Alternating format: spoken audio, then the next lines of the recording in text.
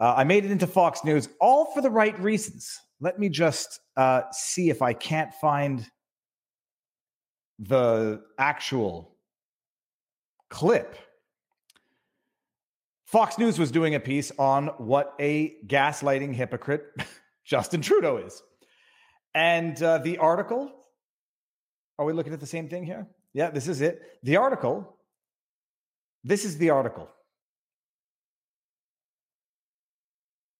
Trudeau apparently has taken heat, for supporting the protests in China while literally violently suppressing protests in Canada. And the week after he testified in the Emergencies Act Commission in Canada that protesting to effect change to public policy is something that is worrisome. So they ran this article, and I get a Google notification because, I put out my name for Google notifications for the news. You got Dr. Ellie David condemning Justin Trudeau's hypocrisy. And then you've got Viva Fry, an attorney and conservative commentator, also blasted the Canadian Prime Minister as a tyrant. Hypocrite, tyrant, gaslighting abuser, thy name is Justin Trudeau. Trudeau supports protests in China, just not in Canada. Hashtag meanwhile in communist Canada, he tweeted. And that was that was the clip. Canadians are watching. And we don't need to do that again. We live in an absolute ridiculous clown world. It's they come and they lie to your face. And I mean, it's the old communist expression. They're lying. We know they're lying. They know we know they're lying. And yet they continue to lie. And tonight we're going to Jewish lawyer David Freiheit.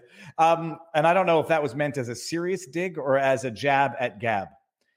I think this was a jab at Gab because what's up with the oy vey's here? Yeah, no, so, all right, that was our intro. They lie to our face and they expect us to believe their lies. And we're going to get into a lot of that right now because the Twitter files, they've caused a rift in the fake news space-time continuum. The reaction to it, we're going to go over it because not everybody lives on Twitter and not everybody walks through it. We're going to go through it. The reaction to it is the stuff out of, if it were a movie, you would say, it's too stupid. They can't possibly, it's too cliched. Instead of addressing the scandal, the blue checkmark ivory tower journalists are sitting there insulting the messenger, and we're going to see it. They're ignoring the last 2 years of news. They're ignoring articles from the time which confirm everything that they have been denying. And now they've got to turn around and move the goalposts, shift the argument. And we're going to get into the shifting argument. Shifting argument now is it's not a First Amendment violation when Twitter does it because it's a private company. And even if they do things at the request of the government wasn't compelling them to do it. So it's not state action. Yeah, we'll get there. But no Barnes, oy vey is right. Okay, Dr. Vrey. Barnes is in transit tonight. And I was going to cover some of the stories, but we're going to cover them tomorrow. And I didn't know, is it more discombobulating to the ecosystem to just not have a Sunday night stream? So I figure I'm going to do a stream. We're going to go over the Twitter files. We're going to go over the legal arguments. We're going to go over the moving goalposts. We're going to go over the shameless hypocrisy and more. And a couple of articles that are just, I don't know what the world is proving anymore. Now, let me see something here before we go any further. Usually when I start with an ugly video of Justin Trudeau, I immediately get demonetized. We're still good. There is no sponsor for tonight's stream, except my own product, our own product, people. Let me see where the Viva Fry website is. Here. Everybody, I have never gone anywhere with this shirt and not had someone say, I agree with that shirt. I always get a little nervous if they're going to go to the channel afterwards and say, dude's been ruined by politics. I don't think I have been ruined by politics yet. But politics has ruined my otherwise rosy, pink goggles, whatever the hell the expression is, view of the world. But if you want to get your own merch or other, I do a bad job letting the world know we have merch. It's on a website called vivafry.com. Self-explanatory. Politics ruins everything. Undoubtedly is the most popular shirt we've ever made. And I do not go anywhere with this shirt without someone saying, I like your shirt. They may not like it quite so much if they, once they watch some of my streams, because they might think I'm too political, but too bad. So, standard disclaimers. Yeah, I also realized it said, I'm an idiot. I don't know why it said 18:30 on YouTube when it's supposed to be 6 o'clock and should have been 6 o'clock. And I changed it to 6 o'clock, and maybe people are going to get a late notification. You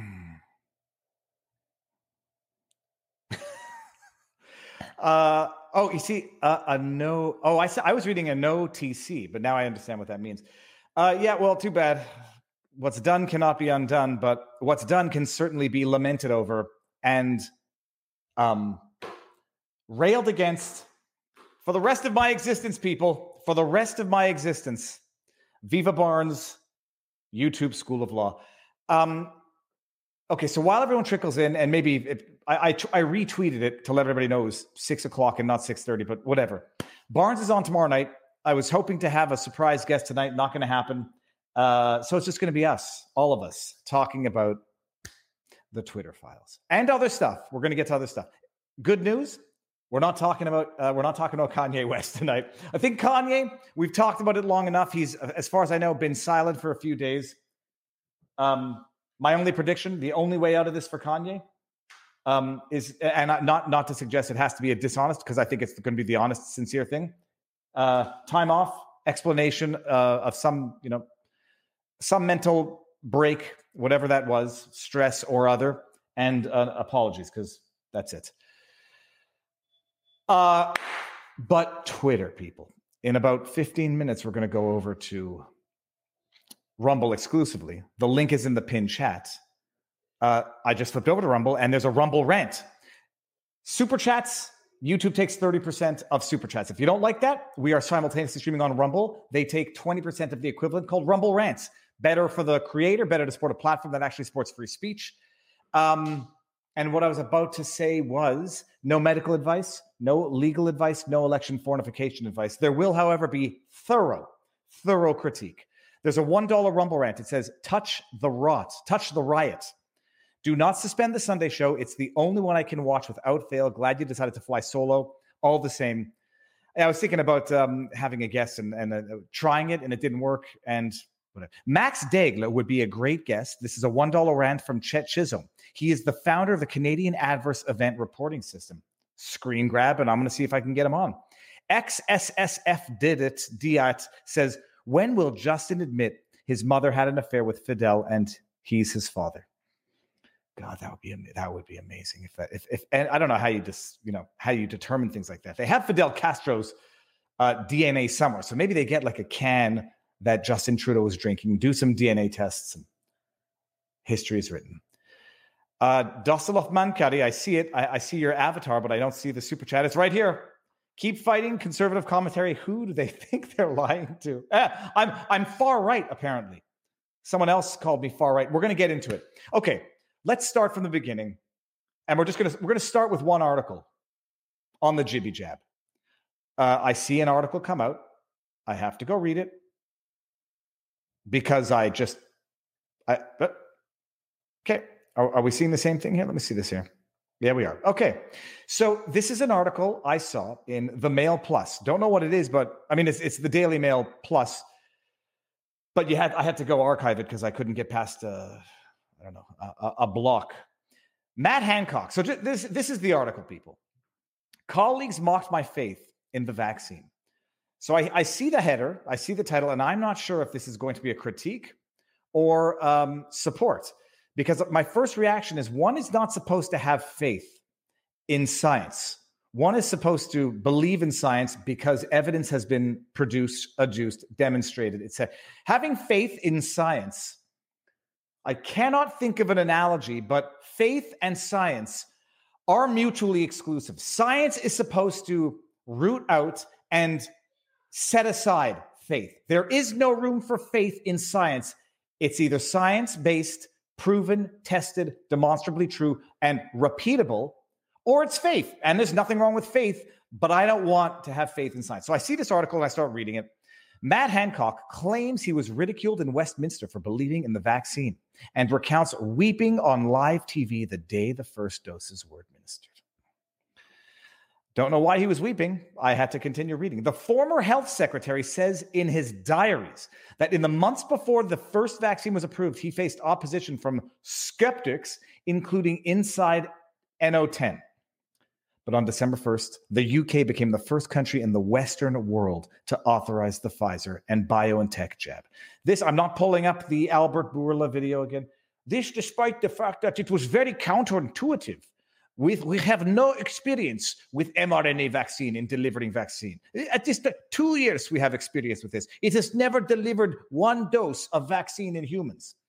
But people were skeptical. I'd say they were realistic. I'd say the skeptics were realistic. But let's just see. They did it. It's a miracle. It's a miracle. Within less than a year, they made a vaccine for a coronavirus when for the last decade plus, they've never been able to make a vaccine for a coronavirus due to the highly evolutionary nature, mutative nature of coronaviruses. As a rule, somehow they did it. The one I've come across an expression that I'm trying to internalize and digest, and I know it's a conspiracy theory, but it's fun nonetheless to entertain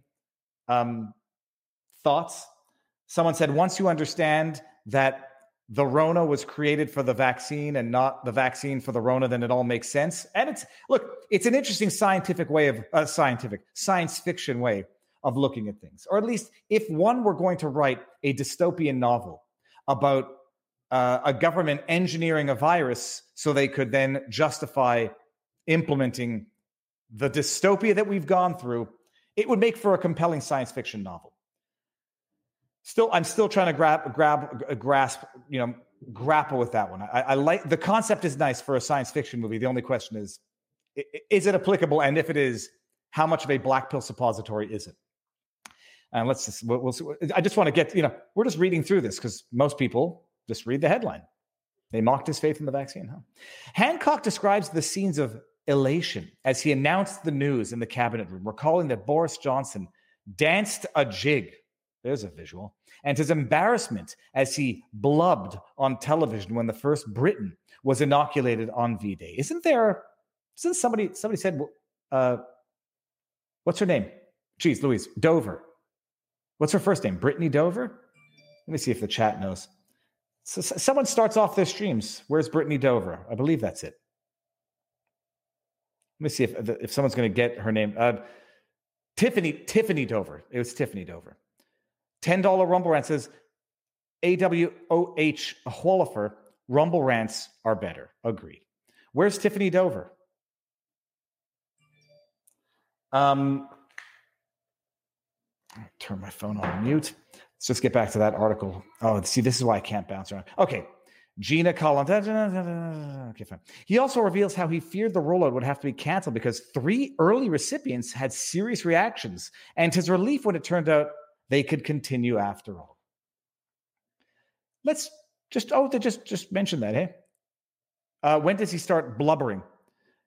It doesn't matter. Bourne's danced the jig. We know this. We know this is the only way out. So many people feared it would never happen. But here it is, the first in the world in under a year. Oh my God, it's almost too good to be true. It almost sounds like it's too good to be true. Then suddenly here. Mr. Hancock continues. Whatever here. He goes and he says, suddenly I completely lost it, blubbing away, battling to regain my composure as tears streamed down my face as they're administering the first doses.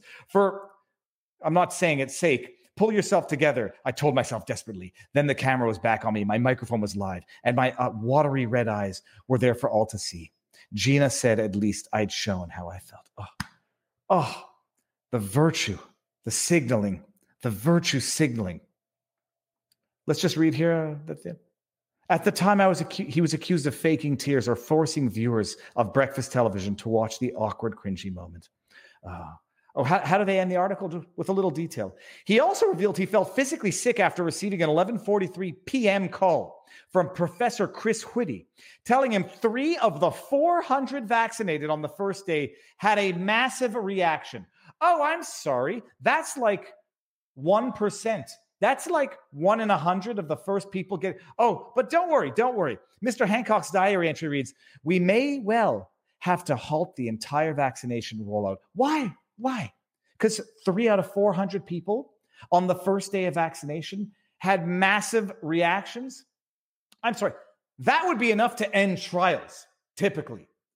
Oh, no, but that's after the miracle breakthrough, after they've done their trials. The first day of the rollout, 3 out of 400, by their own admission, had a massive reaction. But first thing the following morning, a member of Mr. Hancock's private office rings. All 3 had a clinical history of anaphylaxis, he says. But I can't remember ever being so relieved in my life. Oh, I was so relieved.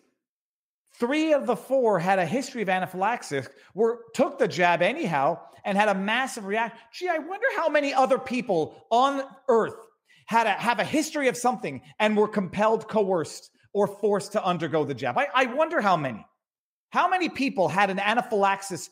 Oh, by the way, interesting to note, it says they had a history of anaphylaxis. It doesn't say that they had an anaphylactic shock or an anaphylaxis reaction to the jab. It doesn't say that. It says they had a history of anaphylaxis. That does not necessarily correlate to them having had anaphylactic shock from the jab. 3 of the 400 who had pre-existing conditions had massive reaction to the jab on the first day of the rollout, and then it was coerced on 4 billion people. Nothing to see there, folks. I'm sure nothing could possibly have happened to the billions of people who were coerced into it and were not given exemptions, medical exemptions, because of history. I'm sure. Oh, but don't get angry, Viva. You have to thank them for the opportunity to have been part of the biggest experimentation in real time. Quoting Obama. Don't anyone get mad at me. I'm just quoting Obama. Thank them for the luxury. At least we get to be part of the history books. Okay, you say sing it. Hold on. I wanted to bring this up. Sing it, brother. I want to sing it. I want to raise my blood pressure my blood pressure is not high, by the way. My vitals are all good. My blood is good. My urine is good. I'm still doing good. I still, other than psychological sleep pattern. That's the biggest thing. Okay, hold on. Super chats. Pasha Moyer says, Viva, I must disagree. Blind faith is antithetical to the scientific method, but faith, warranted belief, can be held at the same time as scientific belief. Also, science isn't a thing. We're agreeing, but it's just semantics. One can have faith in the process, but not faith in a. You can have faith. You can have faith. I understand your point. I still do. I disagree. I say I don't need to have faith. I need to know that the process is being followed, and more importantly, maybe I need to have faith that the results are going to be challenged, scrutinized, and everyone's going to be able to express their opinion on it. Dassalov Akman says, far right. Oh, apparently we don't know up from down. Does this mean I can fall up? Is that flying? Your question marks are upside down, which that is confusing to me. That's cool. Flying is not a side. Flying is a side effect of not getting jibby jabbed. Thank you very much, Dassalov. What do we got here? A fuzzy creature says, I watched the Monk debate with Taib Murray versus Malcolm Gladwell and default liberal. Malcolm Gladwell came off horrible. I'm gonna have to see what that was. Viva Fry, did you heart about the infant in New Zealand? Oh, did I hear about the infant in New Zealand? I don't think I did. It depends which one you're talking about, Jared. Please tell me which one you're talking about. Is it the infant who had a period, or is it a worse story? Because if it's a worse story, I don't know. I want to hear about it right now. Okay, I'm gonna look in the chat to see what the infant was. Let's to make it simple, everybody. Let's go over to Rumble right now, because it's going to be a long, not stream of consciousness, but there's not necessarily going to be any time. That's going to be better to break. Let's go over to Rumble. Let me see what the infant situation is in New Zealand, but I'll have to go look. And by the way, I certainly don't agree with the guy you quoted. His logic was as twisted as his philosophy. Pasha, hey, we can, even if we disagreed, and I don't think we do, it's possible to disagree with someone without disagreeing with someone. Well, like, I'm always nervous because I gave Elon, I don't know which tweets he sees and which he doesn't, but I gave Elon a bit of a hard time on the Ye suspension, not because I agree with anything Ye said, but because I don't agree with the suspension, or at least the rules that seem to be being applied willy-nilly. It's fine to scrutinize people, and I expect to be scrutinized as well. So it's not because we disagree on any given issue that we are not part of a community that is actually looking to further our understanding. Oh, the baby was taken from the folks who did not want vax blood for the I did hear about that. Let's go over to Rumble right now. I'll give everybody the link one more time. I'm going to pull up that article. I didn't hear the latest developments, but I heard the parents were refusing a transfusion. Link is there. See you all on Rumble in 3. Just want to make sure I didn't leave any Rumble rants here, super chats here. 3, head over to Rumble. 2, 1,700 people have to be there in 3 minutes. 1 minute, 1761. Add it to the Rumble. 1, see you on Rumble. Remove from YouTube now. I think we're alone now. There doesn't seem to be. Okay, good. Like before you leave, but too late for that. So let me see if I can't pull up an article on the Australian. Yeah, let's talk about that. I mean, it's a decent segue. New Zealand baby vaccinated blood transfusion. This is 5 days ago, so that's not going to be the good one or the up-to-date one.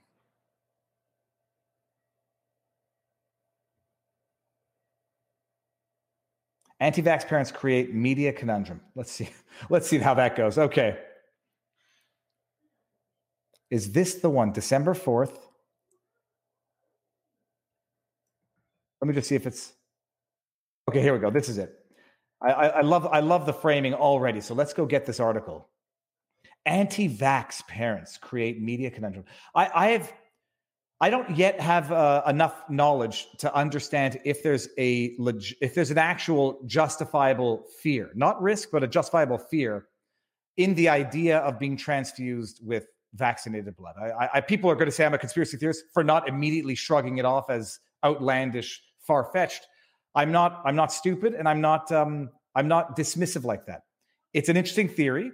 If hypothetically the jibby jab can cause clots, that's because it does something in the blood that produces clots. The spike protein gets in the blood. Now, it's not inconceivable that if there's something in the blood, spike proteins that can cause clots or whatever reaction from the body, if you get transfused with that blood and you don't have any, I understand logically how it's conceivable.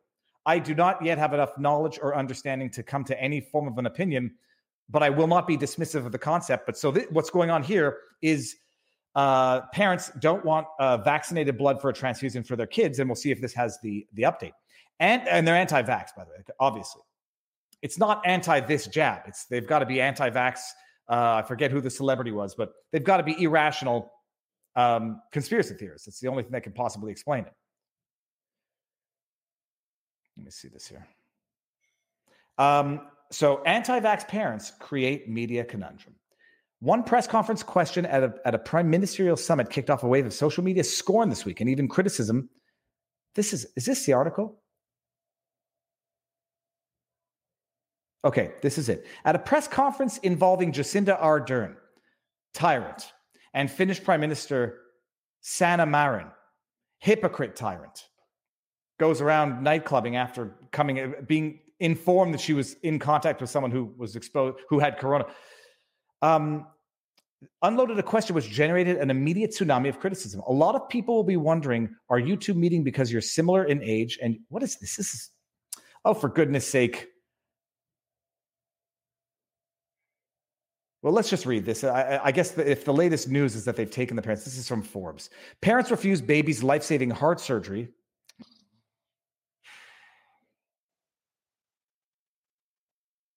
What happens when you do things on the oh, now it's going to load it up. Okay, we're not waiting for this. Here, The Guardian. Parents refuse use of vaccinated blood in life-saving surgery on baby. New Zealand's health services go to court over guardianship of 4-month-old whose parents have not let heart operation go ahead. New Zealand's health service has made a court application over the guardianship of a 4-month-old baby whose parents are refusing to allow his life-saving heart surgery to go ahead unless non-vaccinated blood is used. And from what I understand, they actually had access to non-vaccinated blood. We'll see if that's right. The parents of the baby discussed their son's health situation and their medical preferences in an interview. In the interview, the parents say their baby has severe pulmonary valve stenosis and he needs surgery almost immediately, but they are extremely concerned with the blood the doctors are going to use. We don't want blood that is tainted by vaccination, the father said. That's the end of the deal. We are fine with anything else the doctors want to do. Okay, the vaccines were used to prevent this.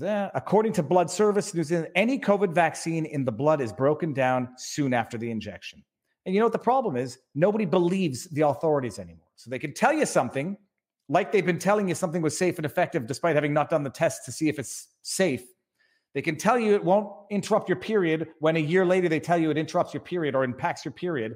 They can tell you it's safe for breastfeeding mothers and pregnant women. And then a year later, you realize that in those same documents, it says we don't have enough data to tell you anything on that. Nobody trusts doctors anymore. And this is what happens. In a statement, Dr. Mike Shepard, yada, yada, yada, said it can be worrying. Okay.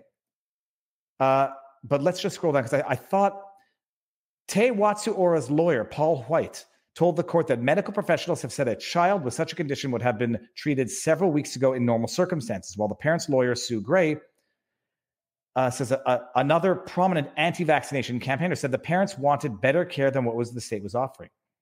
Because they label my clients as conspiracy theorists, their position is that anything my clients say can be ignored. All blood donated gets filtered during processing. Trace amounts that may still be present pose no risk if you believe them. I thought there was an issue. Whatever.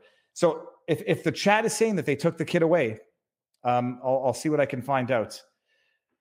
But one of the issues that I understood was that they had actual access to unvaccinated blood.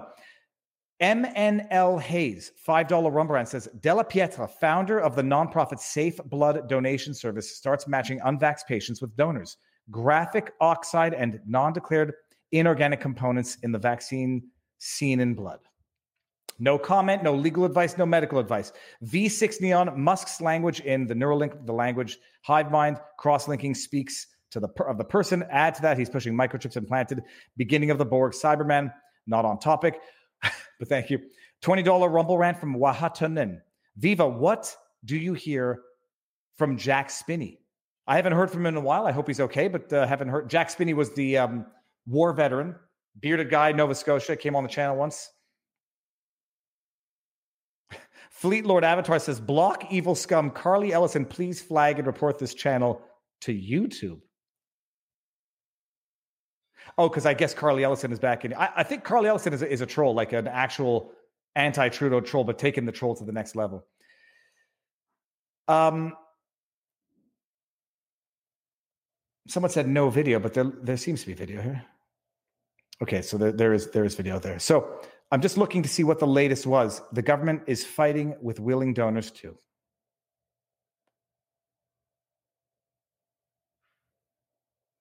Okay. Jacinda Ardern is female Trudeau. That is from WTFITWCT. What the is the world coming to? What the F is the world coming to? I think I might have known that one already. And yeah, so I heard about that story. It's the world's gone nuts, but I mean, I'm curious to actually speak with a doctor about whether or not those fears are justified versus unjustified, rational versus irrational, possible versus totally inconceivable. But we'll see. Okay, that wasn't on the menu, but I'll follow up on it, and we'll talk about it tomorrow night with Robert anyhow. On the menu tonight, people, if you've been living under a rock, I know most people don't live on Twitter as much as I do. I check my stats as to how many hours a day I spend on Twitter. People would say it's a sickness, but it's where we converse. It's where we share information. It's where we get information. It's where I keep my diary of things to talk about, and my diary of the what's the opposite of evolution? The regression of the state of the universe. For those who don't live on Twitter, Friday evening, Elon Musk hyped up something called the Twitter Files. And it was, I presume everybody here knows it, but it was the process through which Matt Taibbi, who once upon a time was a darling of the left journalist, a legit journalist. He's not a hack. He's not I won't name names because I'm not trying to compare him to known hacks, known propagandists. It's a qualified, reputable, thorough, thoughtful journalist. Author of Griftopedia, The Divide, The Business Secrets of Drug Dealing and Hate, Inc. 1.3 million followers on Twitter. Taibbi.substack.com. So Elon says we're going to release all of the Twitter files about the internal decision to suppress the Hunter Biden story, the Hunter Biden laptop story of October 2020. Just a minor little story about a laptop. Most laptops have viruses on them.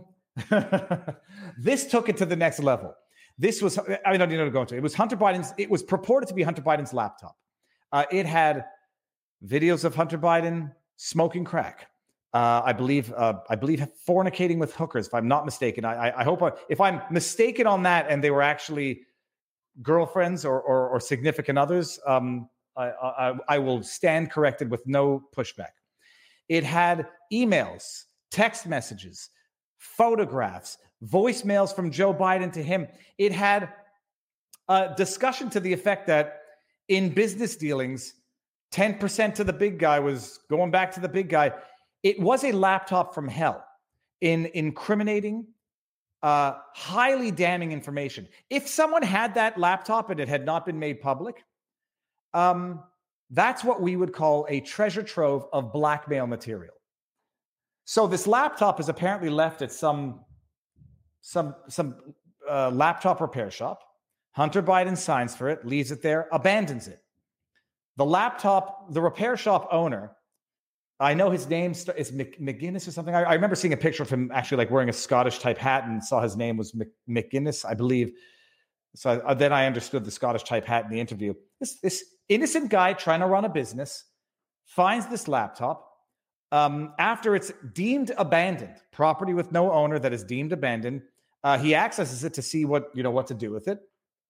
Apparently sees stuff on it that's so damn incriminating that he's got to contact not only the FBI, but his own attorney or another attorney just in case. Because the stuff on it is that bad. Now, many have hypothesized as to how bad it could have been or what the nature of the badness was, such that he felt compelled to make a copy of the, or at least to transmit a separate copy to an entity other than the FBI. But he gives it to the FBI, gives a copy to Rudy Giuliani, and the FBI sits on it. But not only does the FBI sit on it, I hadn't anticipated pulling this up here. Let me just, Hunter Biden laptop disinformation intelligence 50. Let's just get this up. Not only they give it to the guy gives it to the FBI because that's how bad what's on the laptop is, which causes some speculation, which I will not get into here. Not out of fear of YouTube. I'm going to put this stream on YouTube afterwards. It's doesn't it? Then the New York Post writes an article saying this laptop is here. This is what's on it. Holy shit balls, people, to quote Spaceballs.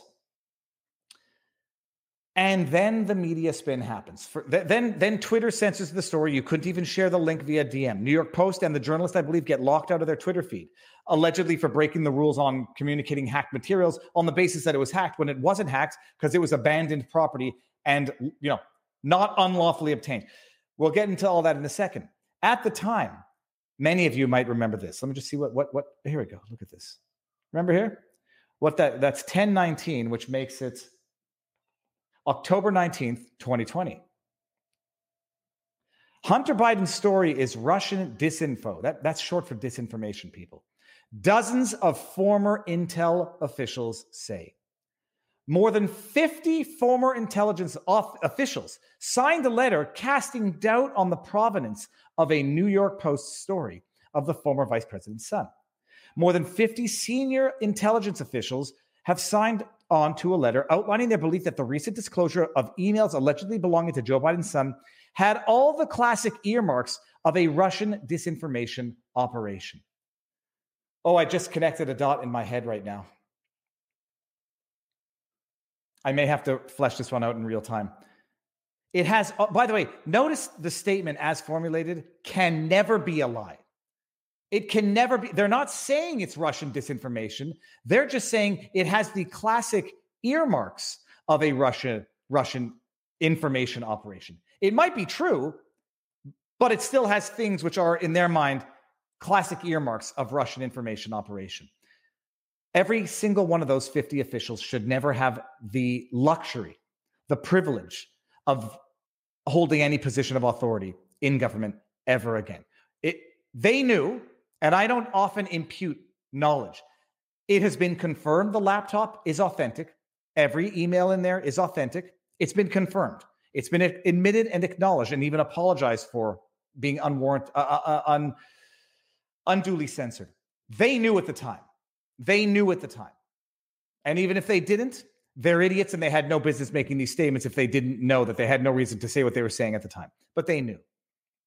But by the way, as we can go on, 50 intelligence officials say at the time, it has the earmarks of Russia disinformation. That sounds like Victoria Nuland. Didn't she say something about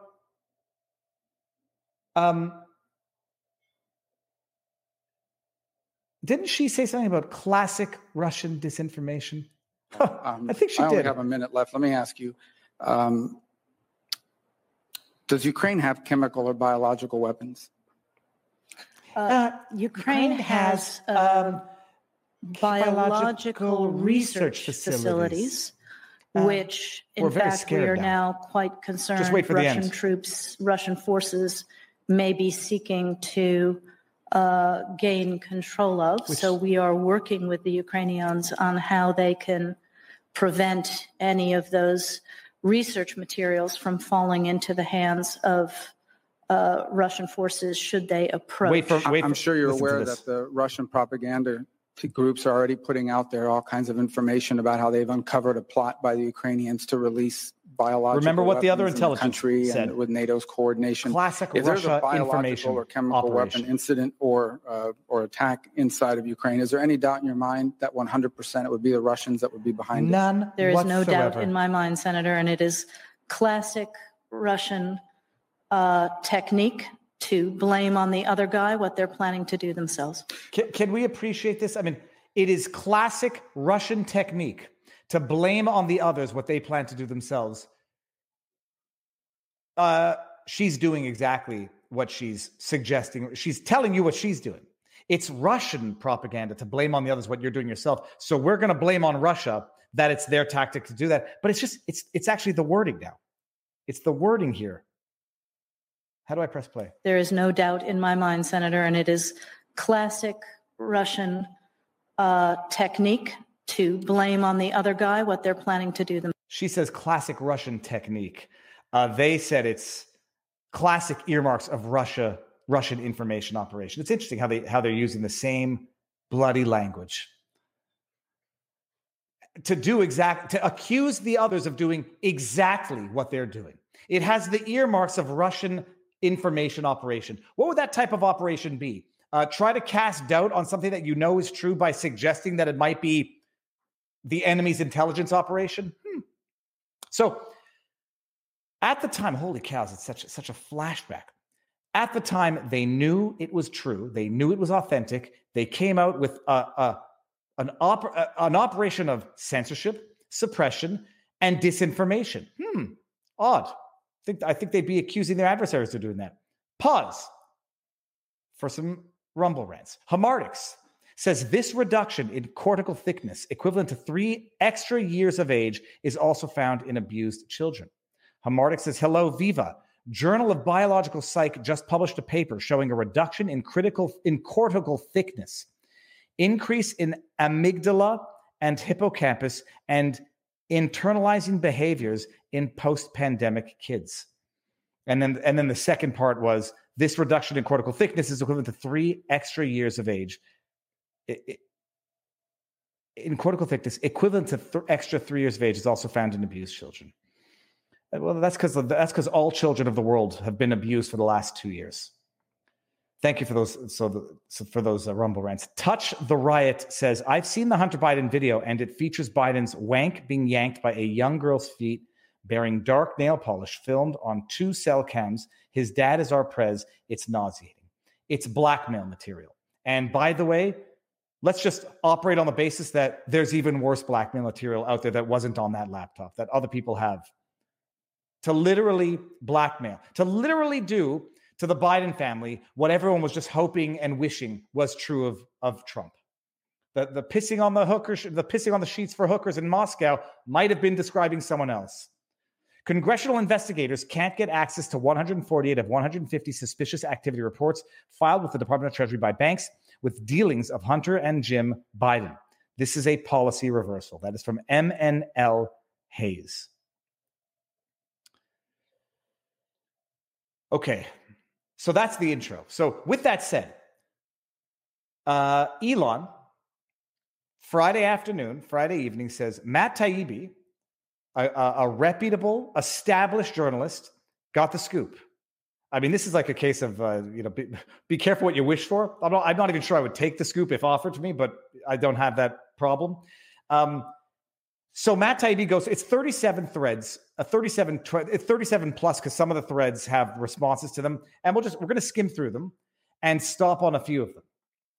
Then we're going to get into the substance of some of them, the legalities of what the consequences are of some of them, and then we're going to go through just a few scum of the earth, blue check mark journalists, attacking the messenger and not the message. Scum of the earth. And that's because I'm polite. Matt Taibbi starts off the Twitter files. What you're about to read is the first installment based upon our thousands of internal documents. They're also going to do one on COVID censorship coming up. Twitter files tell an incredible story. The first 15 were a little not wishy-washy. It was a prelude. It was getting everyone eager. Okay. In early conception, we're at number 5. Twitter more than lived up to its mission statement, giving people the power to create and share ideas, yada, yada, without barriers.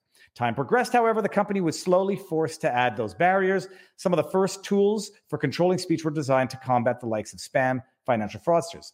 Slowly over time, the staff and executives began to find more and more uses for the tools. Outsiders began petitioning the company to manipulate speech as well. First a little, then more, then constantly. By 2020, requests from connected actors to delete tweets were routine. One executive would write to another, more to review from the Biden team. The reply would come back handled. Let's just see what happens here. More to review from the Biden team. What date is that? October 24, 2020. What's happening in October 2020? Let's just see who these are. Oh, that's actually kind of cool. I presume other people have done this, but what were these tweets referring to? Maybe I should have known this already. I don't know. Hold on a second. We're going to do this. Screen grab that. I'm going to come back to that. I presume other people have just pulled up those tweets. What was going on October 24, 2020? We just saw some of it early on here. All right. So the Biden team is contacting Twitter through whatever back channels. They're not making them do anything. And asterisk that in your heads, and we'll come back to that. They're not making them do anything. They're just asking. The potential future president of the United States is asking a company with an 80% plus pro-Democrat, pro-Biden team, whose chief legal donated as much as could be donated to individual candidates. Just asking. Nobody's making you do anything. Wink, wink, nudge, nudge. Celebrities, we don't care about that. Both parties had access to, for celebrities and unknowns alike could be removed. Celebrities and unknowns alike could be removed or reviewed at the behest of a political party. I grabbed the first one under SI, defer to safety and integrity. Okay, well, we'll get to the good stuff. Both parties had access to these tools. For instance, in 2020, requests from both the Trump White House and the Biden campaign were received and honored. However, the system wasn't balanced. It was based on contacts because Twitter was and is overwhelmingly staffed by people of one political orientation. There were 2 more channels, more ways to complain open to the left. Well, Democrats than the right. Now they're showing some political contributions. I went and looked up Vijay Gad's contributions. She donated as much as possible, from what I understand, to individual candidates. And then she made what I would argue is a massive undisclosed contribution in kind, which arguably, but not so arguably, actually gave the election to Joe Biden. That massive contribution in kind, the decision to suppress the Hunter Biden story. She gave all the money she could, and then she gave a little more. Okay. The resulting slant in content moderation decisions is visible in the documents you're about to read. However, it's also the assessment of multiple current and former high-level executives. Okay. The Hunter Biden story. So we got the October 14th New York Post Biden secret emails, an expose based on the contents of the Hunter Biden's abandoned laptop. We've seen it. Twitter took the extraordinary steps to suppress the story, removing links and posting warnings that it may be unsafe. I remember I could neither send nor receive a link to that article in my private Twitter DMs. I remember it. Just a little gift from Vijay Gad to the Biden campaign. I've given you all the $5,700 max per candidate. How about a $1 billion gift? How much would someone pay for that type of, not advertising, I guess it's suppression of negative advertising? How much would that be worth? All of it. That decision, which arguably, but not arguably, because something like 79% of people afterwards said they probably would have voted differently had they known about the information in the laptop before Election Day. How much would someone have paid for that decision? How much would Vijay Gad have been able to sell that decision for, had she been able to legally sell it? But you couldn't legally sell it, just gave it away. Then we get into the people who were locked out of their accounts, yada, yada. Okay. Then we have some internal conflict. This led to a public executive, Caroline Strom, to send out a polite "what the fudge" query. Several employees noted that there was tension between the communications policy teams, who had less control over moderation, and the safety and trust teams. Okay. Strom's note returned. The answer to the laptop story had been removed for violating the company's hacked materials policy. Bullshit. Known bullshit at the time. It was a fabricated excuse from a politically weaponized partisan head of legal to give the most wonderful, invaluable campaign contribution, and no one would know about it. It's like there was an episode of The Outer Limits where the spaceship, I hope someone's going to know what I'm talking about here. Let me just pull this out for a second, have my flashback to childhood. There was an episode of The Outer Limits where they're on a spaceship that gets taken over by aliens, and the guy has to make the ultimate sacrifice to blow up the spaceship, save the Earth, but no one's ever going to know that he did it. I am sure in the mind of Vijay Gad, that was she's saving the Earth. And no one's ever going to know that she did it, except for the people on the inside. I'm saving democracy. And don't worry, people, we're going to get back to that Time article magazine. I'm saving democracy by controlling the flow of information. Hacked materials? Bullshit. It wasn't hacked. Disinformation? Bullshit. Everybody knew that it was accurate. Just a load of people, all connected, all on the same team, lying to each other internally to justify their foregone conclusion, so that from the outside, it has an allure of plausibility, of justification. And it worked on a great many people. I know people, smart, Ivy League educated, who bought into the Russia disinformation, who bought into the hacked stuff, who bought into the, who knows, I heard 50 intelligence people say it's Russia disinformation. That's what they were running in the media. Vijay Gad is probably sitting there thinking, I'm going to save the world and no one's ever going to know, and I'm going to get one heck of a pat on the back when all this is done. Let me see. I want to get to the one key one. Although we're at number 22. Let me just see if everybody's enjoying this and following along. Okay, I think we are.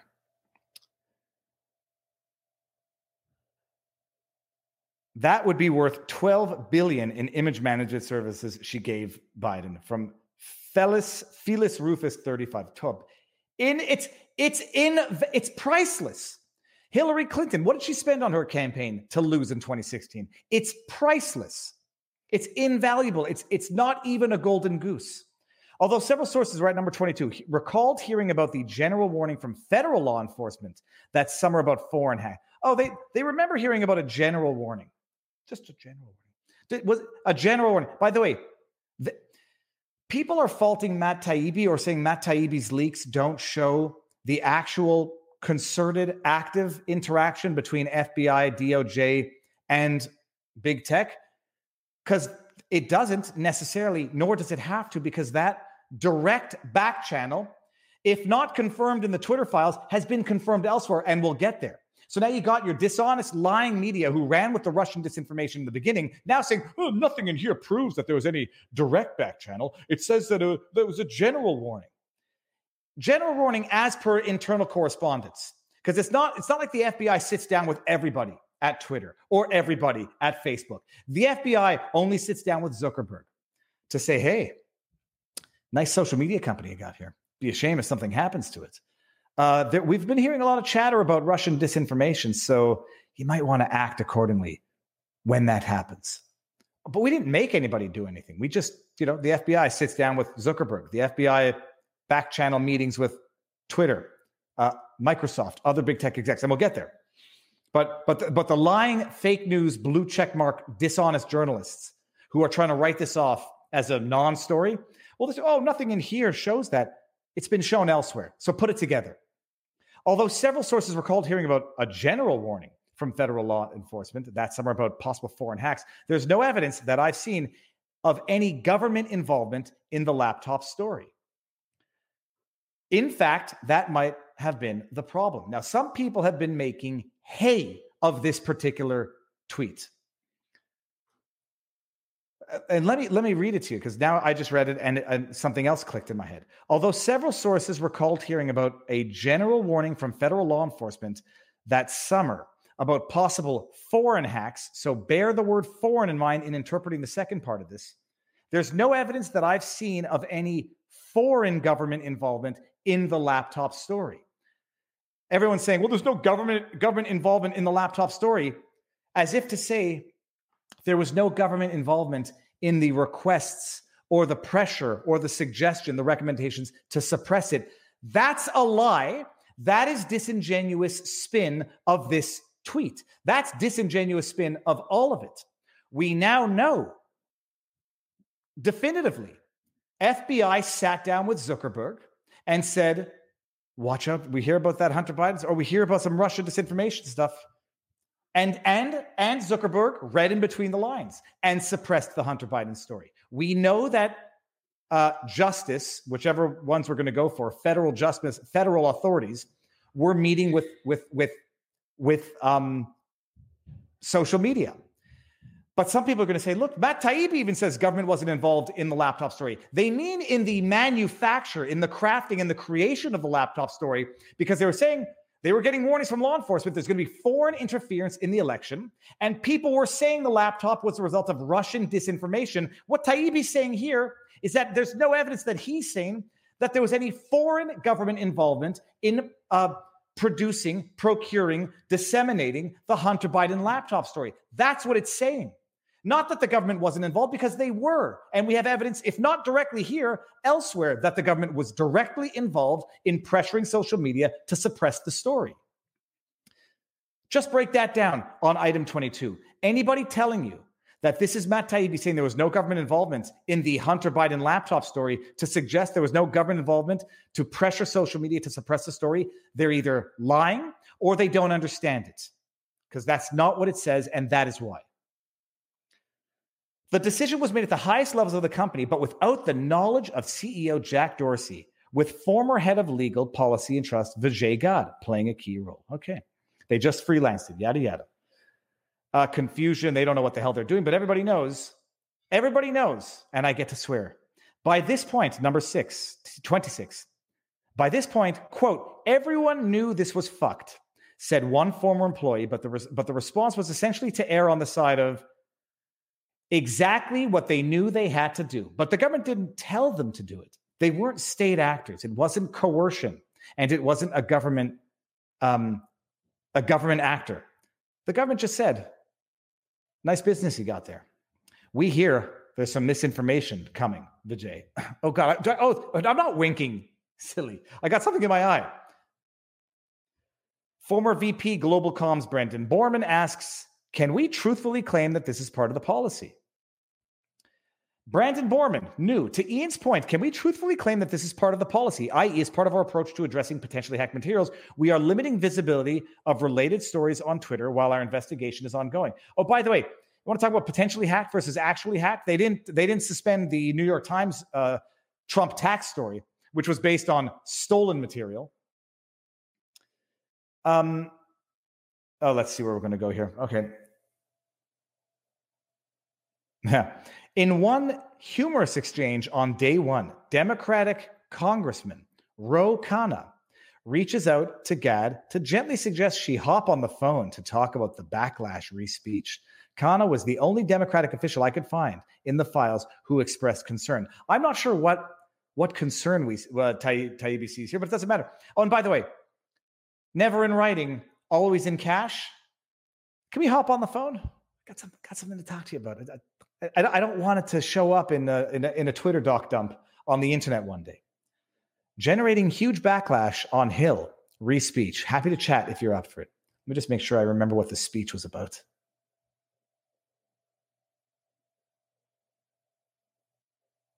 I don't forget it. We'll do it afterwards. Gadde replies quickly, immediately diving into the weeds of the Twitter policy. Unaware, Khanna is more worried about the Bill of Rights. Hi, Congressman Khanna. This is from Vijaya. Thank you for reaching out, and we appreciate the heads up. We put out a clarifying thread of tweets earlier this evening to explain our policy around the posting of private information and linking directly to hacked materials. The press secretary's account was not permanently suspended. We requested that she delete the tweet containing material that is in violation of our rules, and her account is restricted until she complies. Oh, that's right. Who's she has stopped? She was... The press, they locked the press secretary out of her account. I'd be happy to jump on the phone if helpful. Don't want to say any more online. I've written a self-serving bullshit message to you that self-serves in that, oh yes, it's just hacked policy. Happy to talk to you on the phone. My team in DC are copied here, available to discuss. Yeah. Okay, then they're talking about this. Within a day, head of policy Lauren Culbertson receives a ghastly letter report from Carl Szabo of the research firm NetChoice, which had already polled 12 members of Congress, 9 Republicans and 3 Democrats from the House Judiciary Committee. Listen to this. What was this? Okay, maybe we don't need to get that one. Let's keep going here. Oh, 33. Where's 34, 35, and 36? Hold on. Oh, no. Here, click here. 34, NetChoice lets Twitter know about a bloodbath awaits in upcoming Hill hearings when members say it's a tipping point complaining tech has grown so big that they can't even regulate themselves, so government may need to intervene. Szabo reports to Twitter that some Hill figures are characterizing the laptop story as tech's access Hollywood moments. Not sure what that means. Twitter files continued. The First Amendment isn't absolute. By the way, just remember, for all the people saying it's not a First Amendment issue anyhow, they're not even saying that internally. This is, let me just make sure I remember what this is. Szabo's letter contains chilling passages relaying Democratic lawmakers' attitudes. They want more moderation. And as for the Bill of Rights, it's not absolute. The Democrats, meanwhile, complained that the companies are inept. They let conservatives muddy the water and make the Biden campaign look corrupt, even though Biden is innocent. They linked this to Hillary Clinton's email scandal. She did nothing wrong, but because the press wouldn't let the story go, because the press wouldn't shut up, They learned their lesson this time. It became a scandal far out of proportion. In their mind, social media is doing the same thing. It doesn't moderate enough harmful content. So when it does, like it did yesterday, it becomes a story. If the companies moderate more, conservatives wouldn't even think to use social media for disinformation, misinformation, or otherwise. Except the Hunter Biden laptop story was accurate, real information. The only disinformation and misinformation you hear is how the Democrats weaponized the censorship process at Twitter to get them to take down a story that was, what was it? Making the Biden campaign look corrupt. The Democrats were in agreement. Social media needs to moderate more because they're corrupting democracy and making all, quote, truth, end quote, especially the real truth, relative. When pushed on how the government might insist on that, consistent with the First Amendment, they demurred. The First Amendment isn't absolute. Wow, that's amazing. So that is the Taibbi thread for anybody who missed it. That's the Taibbi thread. You've gotten the gist of it, and you know what it is? It is over the top, in your face. They're lying to you. It's manufacturing consent, like Noam Chomsky's book once wrote about, on steroids. The First Amendment's not absolute. The Second Amendment's not absolute. That little thing you call the Constitution, not absolute. You know what's absolute? The power to suppress, to manipulate, to impact and interfere with elections. Hey, by the way, everything they were accusing Russia of potentially doing, Twitter did. Twitter didn't make up fake news to interfere with an election. They suppressed real news to interfere with an election. They suppressed real news at the behest of politically motivated, politically interested politicians and a weaponized intelligence agency of the government. Let me read the Rumble rants before I lose them. And I screen grabbed a bunch, but I guess I might not have enough to read through tomorrow. $5 Rumble rant from Costello 1. Don't yada yada us folks who are still permanently banned. Sorry, I hope I didn't yada yada too much of it. Fetus Rufus says that would earn $12 billion in management. I read that one before. A $1 Rumble rant from Jojo 2Q2Q. Shedding is real. The vax are walking.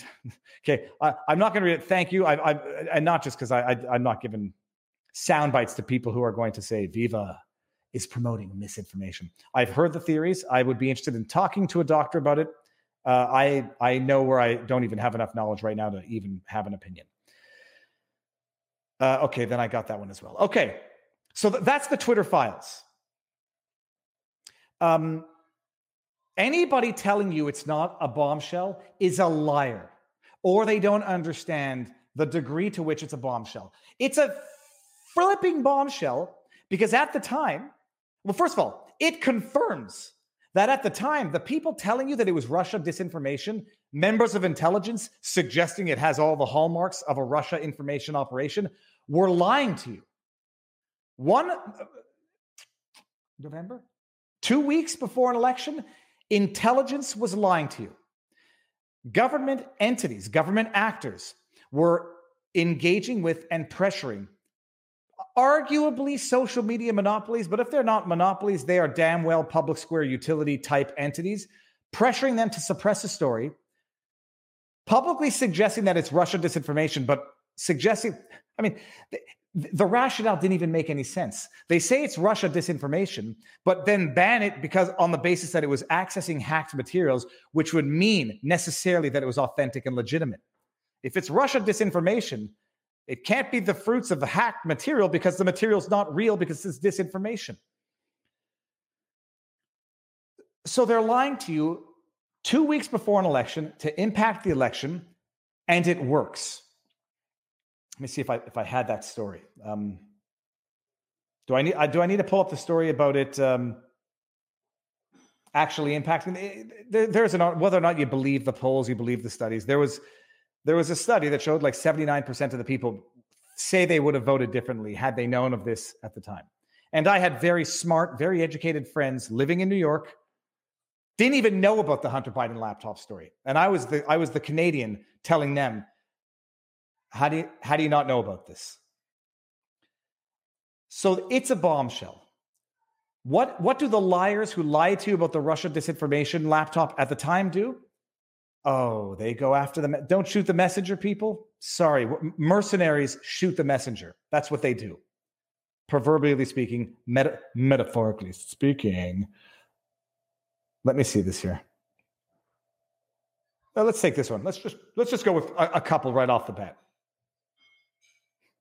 This is Ben Collins, and don't worry, I got a doozy of an old tweet from Ben Collins, senior reporter,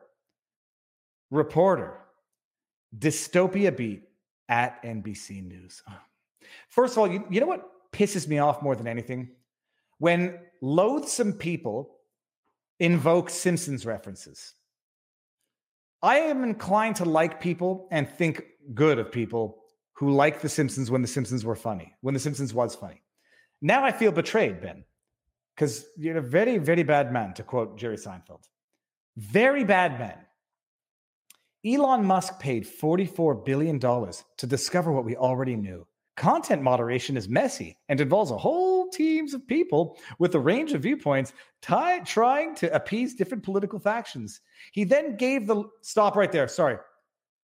Elon Musk paid $44 billion to discover what we already knew. Content moderation is messy and involves whole teams of people with a range of viewpoints trying to appease different political... Oh my God, you didn't read a damn one of Taibbi's tweets, did you idiot? Or you did.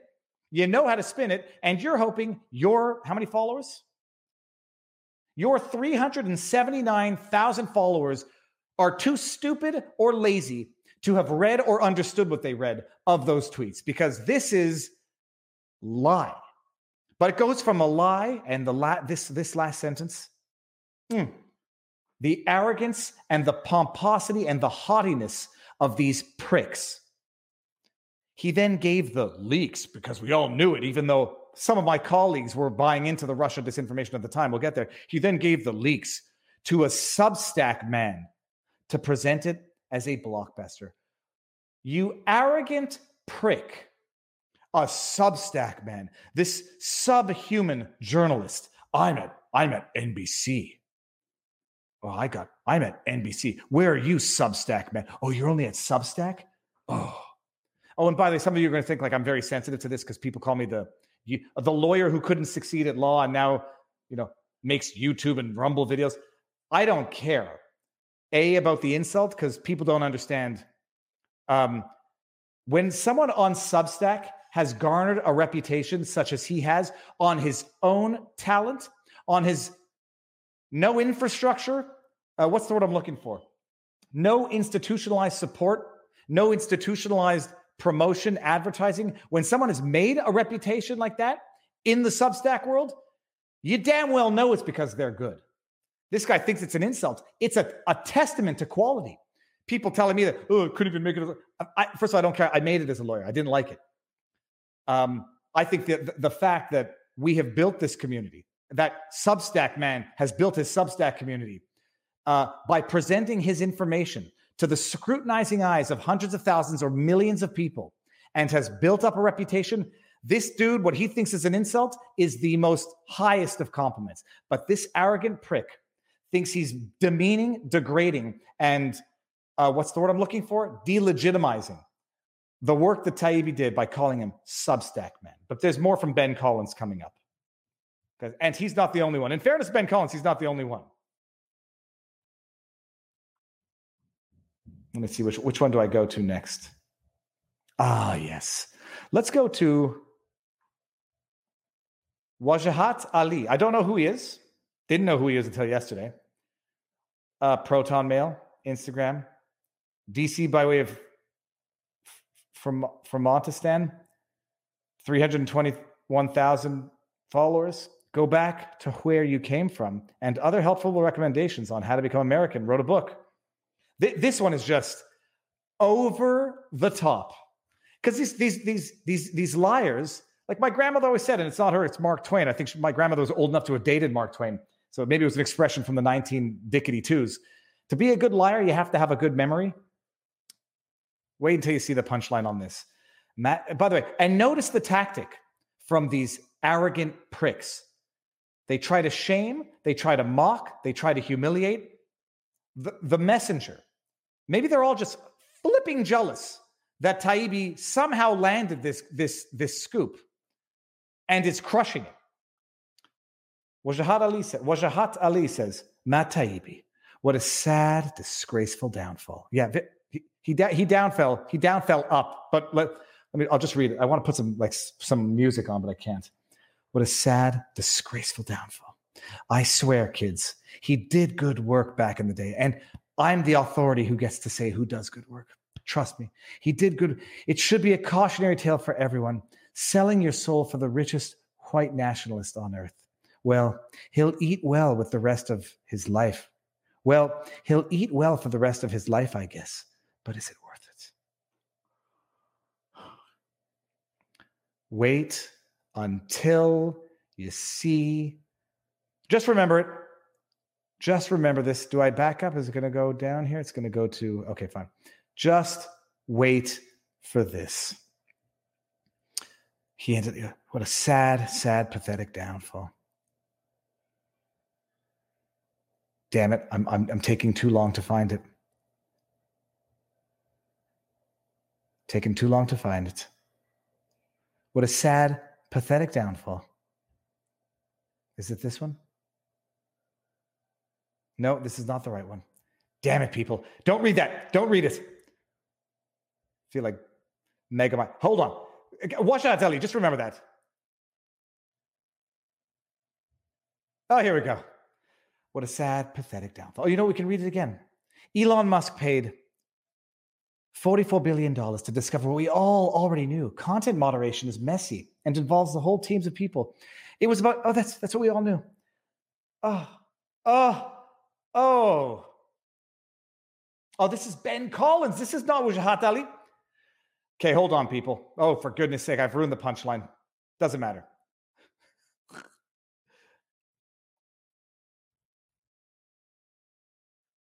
Oh, come on.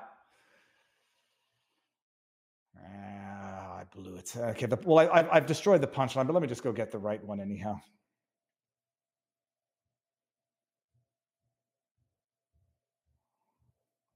Gaslighters and liars, the whole lot of them. Well, I've when I edit this, at least I'll be able to edit out the me being an idiot and not. That was Ben Collins.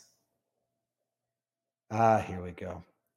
Well, for goodness sake, what was my problem? Here, Chrome tab. Here we go. What a sad, disgraceful downfall. He did good work back in the day. Is it worth selling his soul? This is an actual tweet from Wajahat Ali from October 14, 2020. Good. Russian disinformation meant to harm our democracy shouldn't be given mainstream platforms. What's he talking about? Oh, would you look at that? He's talking about that little Hunter Biden story. The guy who, it's not just that he tries to shame Taibbi today, to suggest he's aligning with white nationalists, and I don't know what makes Elon Musk a white nationalist. I guess everyone's a white nationalist if they're white and come from a nation. Is that how it works? Tries to shame him. Say that he used to do good work back. And this idiot liar in October 2020, either knowingly or not knowingly, he's either a liar or he was a moron back then. Good. Russian disinformation meant to harm our democracy shouldn't be given a platform. What I love, doesn't happen very often, is this you gaslighting liar? And that's got almost 937 retweets on his original post. This is the level of it's treachery. It's treachery. They don't even remember their own lies. And then there was so then I say, like, I tweet out the other day. I said, look, everybody, when you hear someone trying to offer some idiotic, ridiculous spin on this story, just go back, take 5 minutes, go to their Twitter feed and see what they were posting around the October 2020 period. Then I noticed, I don't know how it happened. I then noticed someone's talking about a journalist named Molly Jong-Fast, whom I've also never heard of, and it's not because she's smaller or whatever. I just never heard of her. I then go to Molly Jong-Fast's Twitter account and I see that she's blocked me, even though I've, to my knowledge, never interacted with her. I then go back and look, and then notice. Sorry, I then notice that Molly Jong-Fast is deleting tweets from the October 2020 era, and I don't know why. Here's Oprah Winfrey. It's a meme. It says, "You get a laptop. Everyone gets a Hunter Biden laptop," because at the time they were reporting, "Oh, there's a second laptop," not understanding it was the same laptop. One was with Giuliani, the other was with the FBI, but it's the same laptop. And so it was like, "Oh, look, another laptop." That's how stupid this story is. Ha ha ha! Oh, just ignore it. I noticed that she deleted her tweet. I don't know when she deleted the tweet. I would love to know if there's a way to determine when she deleted the tweet. She deleted it. So I noticed I'm being blocked, so I can't go back and easily verify. Then I noticed that she's deleting, and I don't know why or what that tweet said. Then I found the tweet because it happened to have been archived, and it's Molly Jong-Fast seemingly laughing at the absurdity of all of this. So another Hunter Biden laptop was taken into custody during a DEA raid earlier this year. Another Hunter Biden laptop was taken into custody during a DEA raid earlier this year at the office of a former celebrity psychiatrist in Massachusetts. It's so stupid, everybody. Ignore it and go about with your ways and go vote for Joe Biden. And then that's the meme. That's the tweet. And then I say, oh, that's interesting. Deleting tweets, blocking people so that they can't go back and check. This is what Molly Jong, what was her name again? Sorry, Molly Jong-Fast. Molly Jong-Fast was writing at the time in the Daily Beast. And this was in an article entitled "The Trump." They're crying as they lose. There is a low whine of panic emanating from Trump. This is October 2020, and his terrible surrogates, his children. If you're quiet, you can almost hear it. This is journalism. Friday, we heard about another Hunter Biden laptop after Rudy Giuliani and Steve Bannon's first October surprise turned out to be a dud. Oh. In fact, Bannon and Rudy's October surprise managed to completely embarrass the almost unembarrassable The New York Post and opinion side of the Wall Street Journal. No small feat to make the Wall Street Journal opinion page blush. Oh, it embarrassed the New York Post. No, it didn't. So then I noticed, as I say, go check their profiles, because they were all writing shit at the time. They were all pushing the lie at the time. And now they're pushing the lie of the time, which is the Twitter files didn't disclose anything that we didn't already know. Bullshit. I think there was one more. There was one more that we have to look at. Let me see. With this one, what is this? Not down. Oh no, that's another tweet, which we'll get to because it's actual. I thought it might have been a fake tweet, but it's actually real. There was another one from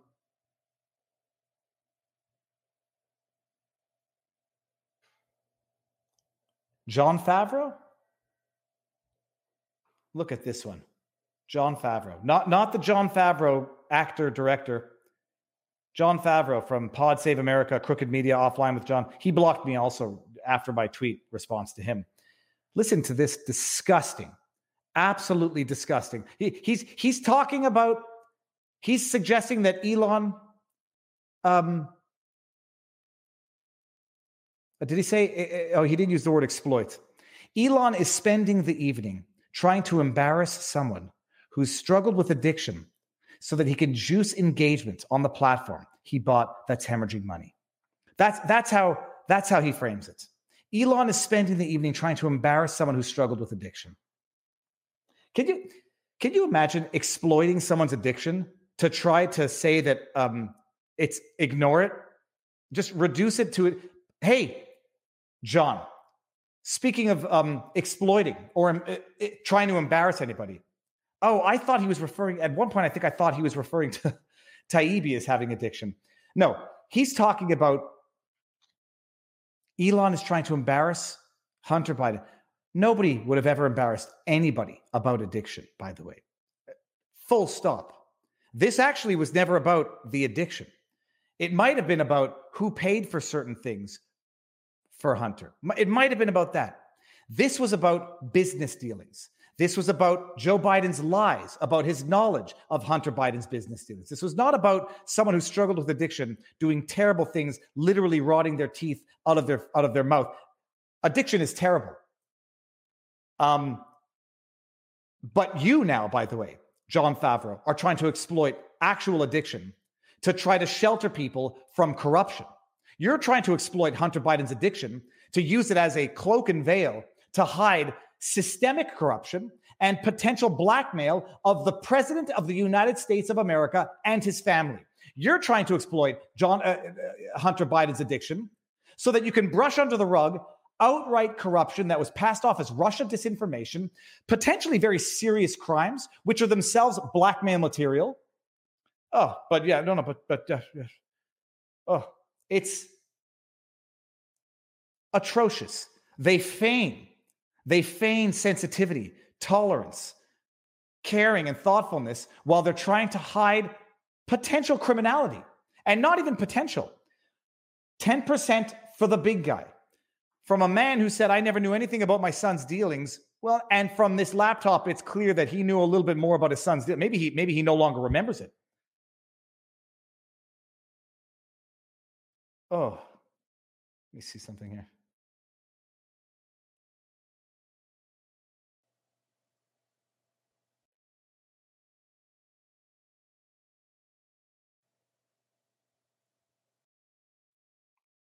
Yeah, I have to see if sick. And then he blocked me. All right. And what other journalists had their wonderful takes on? Oh, now I find my tweets. Oh, this is Ben Collins. Okay, so what did Ben Collins have to say? Ben Collins is the one who wrote about, oh, yeah, there you go. Here's another one. Ben Collins, Elon paid $44 billion to discover what we already knew, yada, yada, yada. Then leaks to a Substack, man. Let's see what Ben Collins was writing once upon a time. October 29, 2020, months before the New York Post story. A document passed around far-right websites detailed a vast Hunter Biden conspiracy. The document's creator, Martin Aspen, claimed to be a Swiss intel professional. But Aspen's face was created by AI. He doesn't exist. Well, Ben Collins, who's a well-versed liar, you'll notice here, doesn't actually make any lies. Ben Collins is not lying here because he's not saying the Hunter Biden story was made up by AI. He's just saying, hey, there's another story going around the far-right websites, the Hunter Biden story, which we know is true, but we're going to pretend is not. Hey, there was another one a week ago that was fake. So draw your own connections, connect your own dots. Suggesting that the Hunter Biden was as much manufactured as whatever story that was. I'm not even familiar with that story. Another one from Ben Collins, October 28, 2020. Quote, the laptop, end quote, is the ground from which conspiratorial bad stuff was supposed to be mined. For the Wall Street Journal types, it was supposed to be general government malfeasance. It was. For the Q types, so let's just throw in Q. Anybody who believed the Hunter Biden laptop story at the time, Q types. It was supposed to be a vague nod toward child abuse. Well, it's confirmed now, Ben Collins. What did you have to say about it the other day? Oh, yeah, he gave it to us. It told us nothing more than what we already knew, except back then, Ben Collins, you were alluding to the fact, suggesting, leading your viewers to believe that it was a manufactured story like this thing, and that it was Q-type nods towards child abuse. And there's some stuff on that laptop, which we now know is authentic, that is quite problematic. I can't determine certain things via the interwebs. With this, let's say I wasn't opening pictures on that to that laptop on my computer. Ben Collins, another liar for the books. It told us what we already knew, except back then I was telling you it wasn't true. But I just hope nobody's going to go back and check my Twitter. Oh,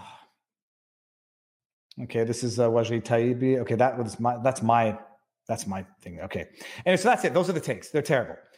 Try to shame the reporter. But then you get the intellectuals who are going to say, no big deal. There's no government coercion here. There's no government action. One of those lawyers, David A. French.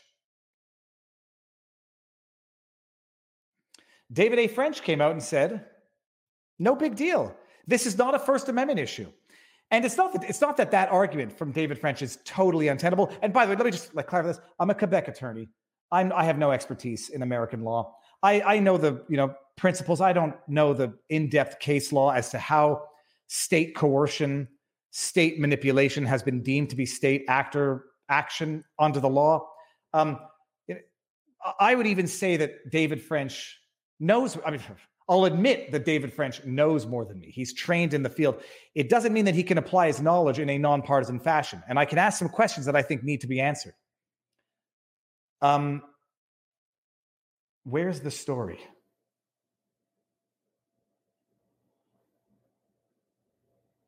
Oh, here was the article. I think this is the article from, this was the article from Molly Jong-Fast at the time. That sound you hear is Trump world panicking. And that's where I got the article from. But David A. French, whom I have dubbed the Banana Republic lawyer on the interwebs, because there's not an argument that he will not find to justify anything that's bad for Trump. Let me see this. Where's David French? French's argument is that there's no First Amendment argument here. Twitter's a private company making its own decisions, and they're not a state actor. They're not a government entity like, I don't know, the FBI. They're not being coerced by the government, or it's not coercive action being taken by the government, arguable. And therefore, it's not a First Amendment issue because the First Amendment is Congress shall enact no laws limiting free speech or whatever, limiting speech. So it's not a First Amendment issue. And so it's a massive misunderstanding. It's just a private company acting on its own. There's no scandal here. Twitter's entitled to do what it thinks is best for its company. Bullshit. Okay? And here's why. First of all, we'll agree that Twitter is not a state actor. I don't know. And that's arguable. I don't know the extent in law. I know it has not yet been successfully argued in the context of censorship, in the context of Section 230 immunity, to argue that Facebook is a state actor or was acting at the behest of the government. To pretend that there's not an argument there is a very, very, very disingenuous oversimplification of the situation.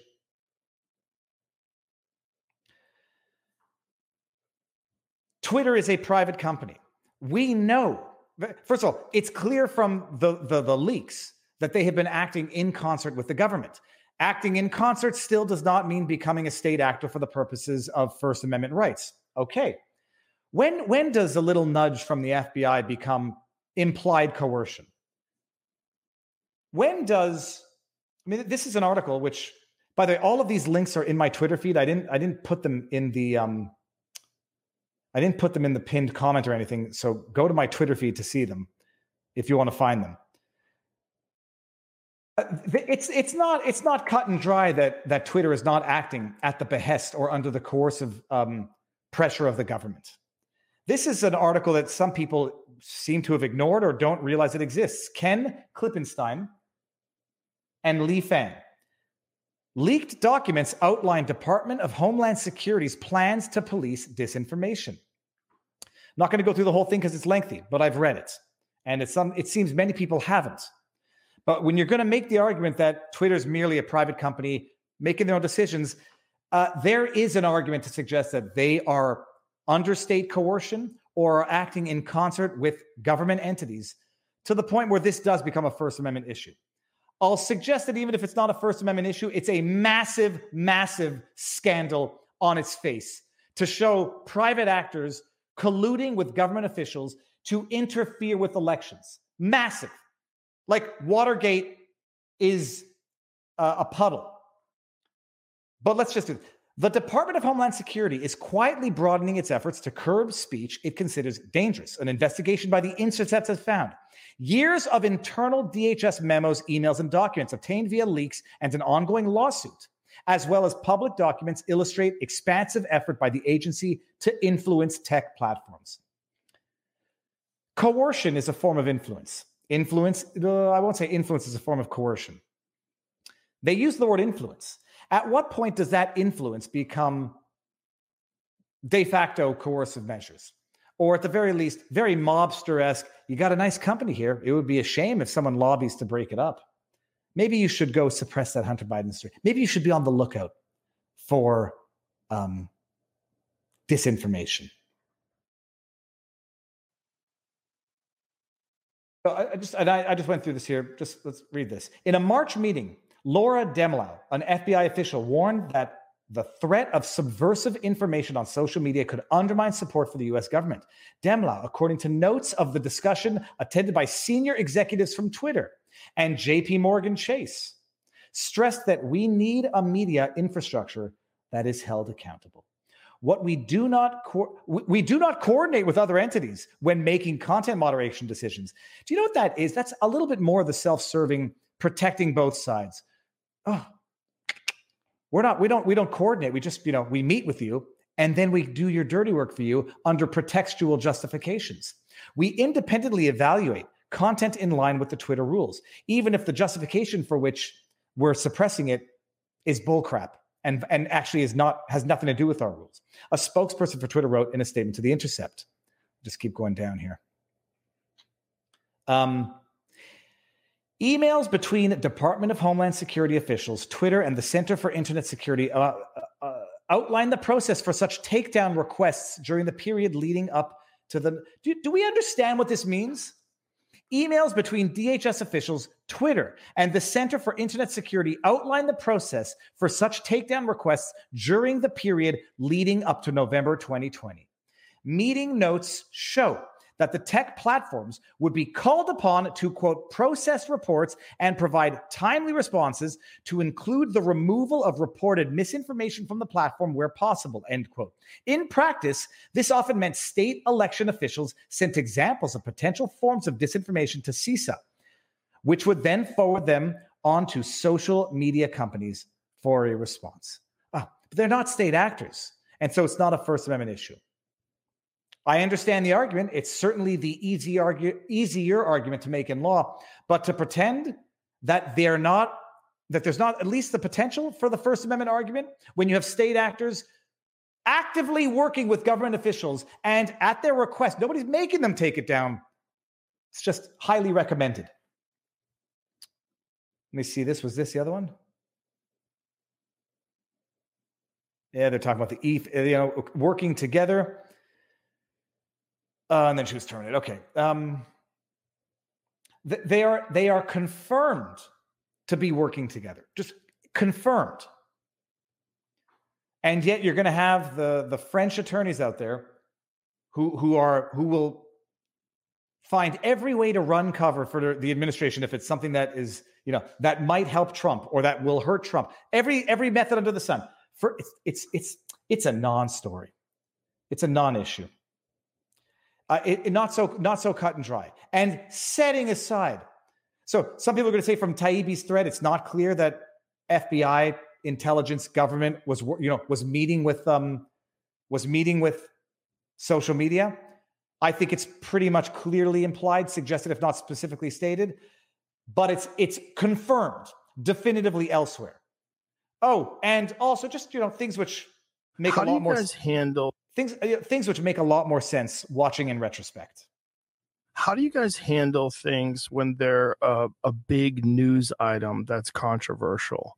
Like there was a lot of attention on Twitter during the election because of the Hunter Biden laptop story. The New York Post. Yeah, we had that too. Yeah, so you guys censored that as well? So we took a different path than Twitter. Basically the background here is the FBI, I think, basically came to us, some folks on our team, and was like, hey, just so you know, like, nice business you got here. Be a shame if something happened to it. Oh yeah. And by the way, we took a different path than Twitter because, but they were all in the same boat. And we know it now because it's been confirmed elsewhere through The Intercept, through Taibbi's tweets, through Zuckerberg's mouth. We took a different approach, but look, the FBI came to us and said, you should be on high alert. We thought that there was a lot of Russian propaganda in the 2016 election. We have it on notice that basically there's about to be some kind of dump of that's similar to that. Do you know why the FBI knew that? Because they had the laptop.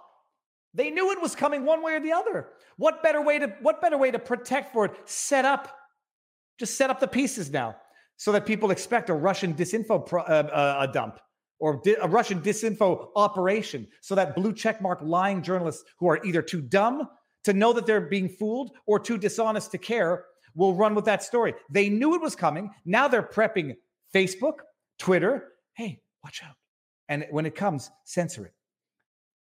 But they're not state actors. This is a private company just, operating on its own with weekly meetings with government officials as to how to censor misinformation and disinformation. I'm not so convinced on the First Amendment argument. Not applying here, but I'll talk about it with Barnes tomorrow and see what he thinks.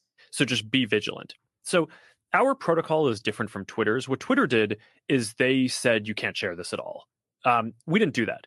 What we do is we have, if something is reported to us as potentially misinformation, important misinformation, we also have this third-party fact-checking program because we don't want to be deciding what's true and false. And we don't want it. That's why we mandate third-party fact-checkers with whom we contract. They do it. Plausible deniability. Everyone's got plausible deniability. That's how corruption works, people. It's not a briefcase. It's not the FBI coming with the proverbial peanut butter sandwich saying, Zuckerberg, you damn well better do it. For God's sake, nobody's going to talk that overtly about corruption. Everybody knows that their phones are recording them anyhow. That's not how the corruption works. It comes politely. It comes subtly. Wink, wink, nudge, nudge. We have this laptop. We know that the stuff on it's totally true and authentic. Hey, Zuckerberg. And they're not even lying. There might be a lot of misinformation coming. You might want to censor that. Oh, well, we don't want to determine what's real and true and not. So let's hire a third-party fact checker. And so when they get sued, they can then say, well, it's just our opinion anyhow. We're not an actual fact checker. It's just our opinion. True story, by the way. I think it was 5 or 7 days when it was basically being determined whether it was false. The distribution on Facebook was decreased, but people were still allowed to share it. So you could still share it. You could still consume it. So when you say the distribution is decreased, it got shared. How does that work? It basically, the ranking in newsfeed was a little bit less. Fewer people saw it than would have otherwise. So it definitely... By what percentage? A lot. I don't know off the top of my head, but it's meaningful. But basically a lot of people were still able to share it. We got a lot of complaints that was the case. Complaints that they were still able to share it. Hyper political issue. So depending on what side of the political spectrum, you either think we didn't censor it enough or censored it way too much. But we weren't sort of as black and white about it as Twitter. We just kind of thought, hey, look, if the FBI, which I still view as a legitimate institution in this country, it's like very professional law enforcement, they come to us and tell us that we need to be on guard about something, then I want to take that seriously. Sorry, does that statement not have an odor of coercion? If they come to me, if the FBI comes to me, I'm going to take that statement seriously. But it's not a First Amendment issue. These are private actors just acting on their own. There's absolutely no coercive pressure being applied by the government.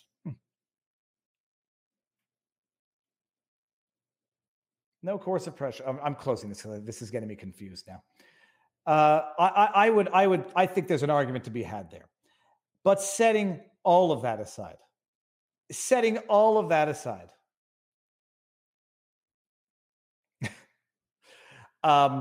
it's a scandal of epic proportions because it was election interference that impacted the election.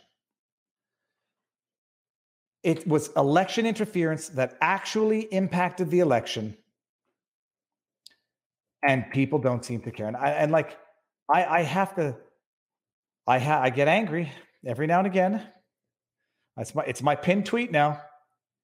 Do you not understand what happened yet, you morons? And I don't know who the morons are here anymore. It's certainly not everyone watching, because I've been talking about this article since the first day that I found it, The Secret History of the Shadow Campaign That Saved the 2020 Election.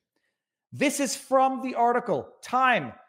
That's why the participants want the secret history of the 2020 election told, even though it sounds like a paranoid fever dream, a well-funded cabal of powerful people ranging across industries and ideologies working together behind the scenes to influence perceptions, change rules and laws, steer media coverage, and control the flow of information. How did they do it? They got law enforcement to meet with big tech monopolies and wink, wink, nudge, nudge, peanut butter sandwich. You better do what we're telling you to do. but it's your decision at the end of the day. So it's not government coercion. There was another wonderful spin that someone was giving it. Oh, look at this one. Look at this one. Here's another journalist, Tom Dixon, senior writer, Rolling Stone. You know it's going to be good, people. It's okay if you fall apart sometimes. Tacos fall apart, and we still love them. Yeah. And a dog. Okay. If Musk is willing to weaponize internal Twitter privileged and confidential docs for political purposes, imagine what he might do with y'all DMs. First of all, you dumb bum, privileged and confidential, they're Musk's documents. These are corporate documents. Whatever privilege could have ever applied to them can be waived by the owner of the documents, that being Twitter. Point number one. Point number two, weaponizing them for political purposes. How about revealing them for truth purposes? It's very interesting how someone finds the truth political. Maybe it is. Third point. Imagine what he might do with y'all DMs. Do you know what the last thing that would have been a concern on my mind would have been? Anybody hacking my DMs, at least for like blackmail material. That would have been the last thing on my mind. What I might have in my DMs that I wouldn't want people having, telephone numbers. I don't know. I can't really think of anything more than that. And it wouldn't even be my telephone numbers. It would be telephone numbers of other people that might not want their, that would be what I'd be worried about someone gaining access to. That this guy from the Rolling Stone is worried. His immediate reaction, well, they're gonna get my DMs and they're gonna see some stuff that they shouldn't see. Dude, what's in your DMs? I want to know. Yeah, and Musk is weapon. I've just read a chat. Musk is weaponizing. He's weaponizing it by releasing it, not weaponizing it by having weaponized the censorship process at Twitter. No, it's they accuse you of doing what they are doing. They're accusing their enemies of doing what their enemies are doing so as to create confusion. And no, everybody, that is not from Rules for Radicals of Saul Alinsky. Apparently, it was attributed to Joseph Goebbels as a propaganda technique. People, I dare say, oh, here we go. This is David French's take on it. Deleting pornographic pictures of Hunter Biden was appropriate. What if those pornographic pictures were evidence of a crime? Not appropriate anymore. Twitter's suppression of the New York Post story about Hunter's laptop was far less defensible. Very, very big of you to admit that. But no amount of misguided rhetoric can transform a Twitter story into a government scandal. I'm sorry, are we not watching the same movie here? It can't turn it into a government scandal when you have intelligence, government officials meeting with big tech on a weekly basis, telling them what to, having back channels to social media companies to tell them what to flag and remove. And because some people don't read the article, I did their homework for them.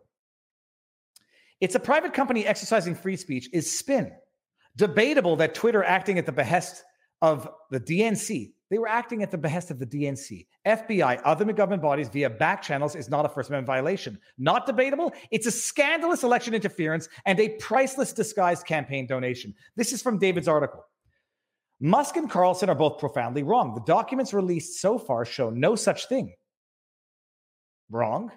We've seen it here in real time. In October 2020, when the laptop story broke, Joe Biden was not president. True. He was trying to become president. He became president as a result of censorship of the story. The Democrat National Committee is not an arm of the government. True. I mean, I guess it's not an arm of the government, but it's definitely a political entity. I have to verify. To say that they're not a government entity, I'm not sure I understand that well enough to be discussed tomorrow. But to say that someone's going to say, oh, it's just the DNC telling Twitter to suppress a story, nothing to see here, not political, nobody's that dumb or dishonest. It's a private political party that covers the elections, the primaries of one of the two political parties. Twitter is not an arm of the government. Is it not an arm of the government? When the government is sitting with it, meeting with it weekly, telling it what to do? Flagging posts for it to take down? Arguable. This means the First Amendment protects Twitter, the Biden campaign team, and the Democrat National Committee. The Twitter files released so far do not describe a violation of the First Amendment. Instead, they detail the exercise of First Amendment rights by independent private actors. Bull crap. Independent when they're being coerced or pressured by the FBI? When the FBI comes to me, says Zuckerberg, I take it seriously. There's no evidence of coercion in the Hunter Biden story, and unless and until there is, the story of Hunter Biden's laptop is the story of private individuals making decisions they were entitled to make. It is not a story of a government run amok. Oh my goodness, David. There's nothing that can be done other than letting these two ideas battle it out in the court of public opinion. I think, even based on the evidence we have, that opinion is first of all, misstating the facts and glossing over the potential arguments in law. Just private people. Oh, their First Amendment rights are protected. They were just exercising their First Amendment rights by having the government come and sit down with them and tell them sternly, there's a lot of disinformation coming and you better watch out. People, I think we've actually covered all of this thoroughly. There will never be. Oh, and just to end it on this, by the way, I had only seen screen grabs of this. Avi Yamini, Australian journalist working, I think he's still with Rebel Media. Amazing, amazing individual. Hey, Elon Musk, can you find out whether other elections were handled by the former Twitter regime? Thank you, the rest of the world. To which Elon Musk, purportedly based on the screen grab, said, I've seen a lot of concerning tweets about the recent Brazil election. If those tweets are accurate, it's possible that Twitter personnel gave preference to left-wing candidates. I was like, oh, I'm not reacting. That can't be real. That's just someone making. Oh no, it's real, by the way, right here. The legit tweet.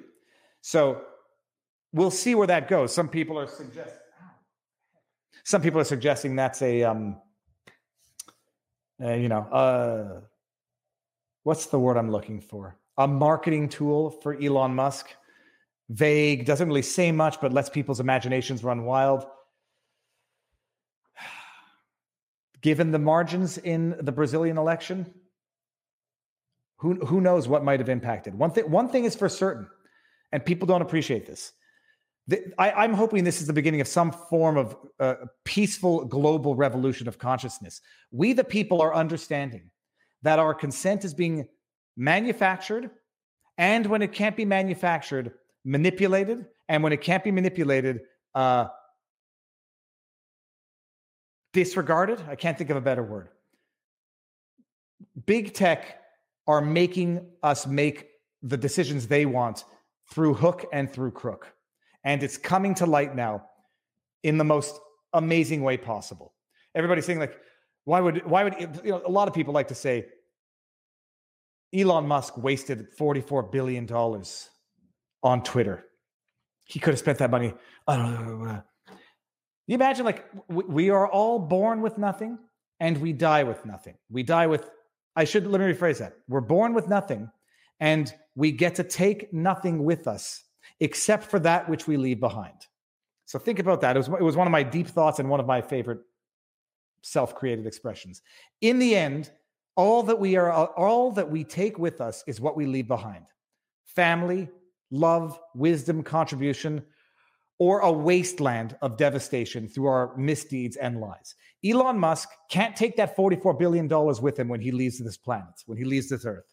What he can take with him is the legacy he leaves behind once he leaves this planet. He spent $44 billion, and we now know definitively big tech interfered with elections. Period. Full stop.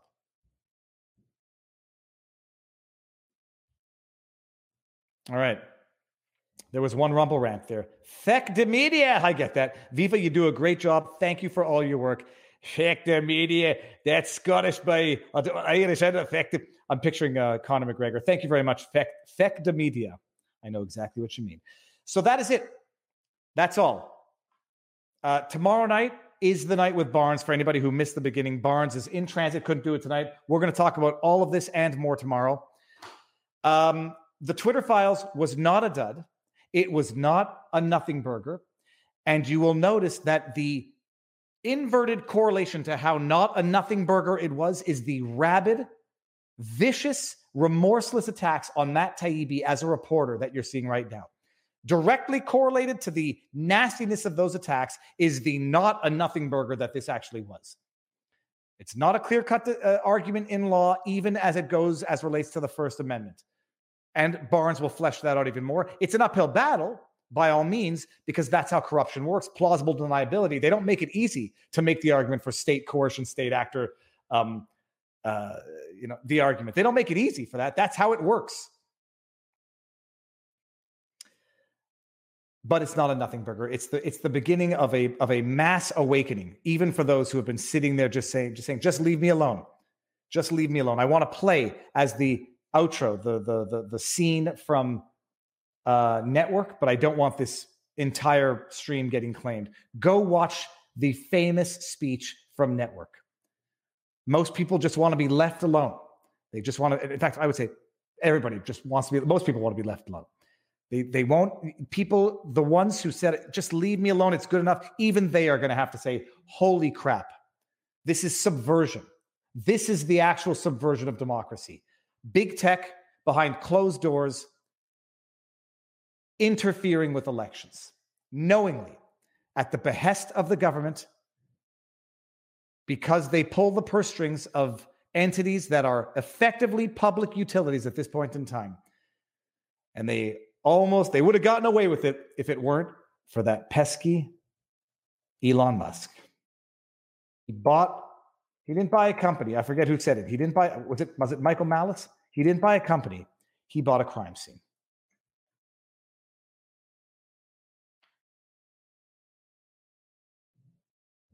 I'm going to find a short video to play us out with.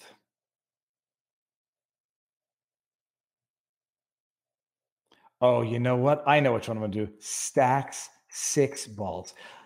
Let's end with this one. It'll be life is a damn circle. This goes right back to the beginning of the Rona.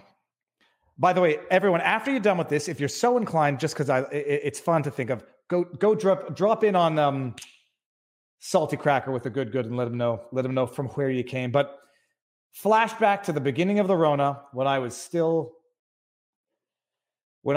had not yet been thoroughly red-pilled, and I was trying to break a new. This is 6 balls that I stacked, but not 6 golf balls. You'll see. Enjoy it. Tomorrow night, 6 o'clock with Barnes. It's going to be a banger of a stream, so be there.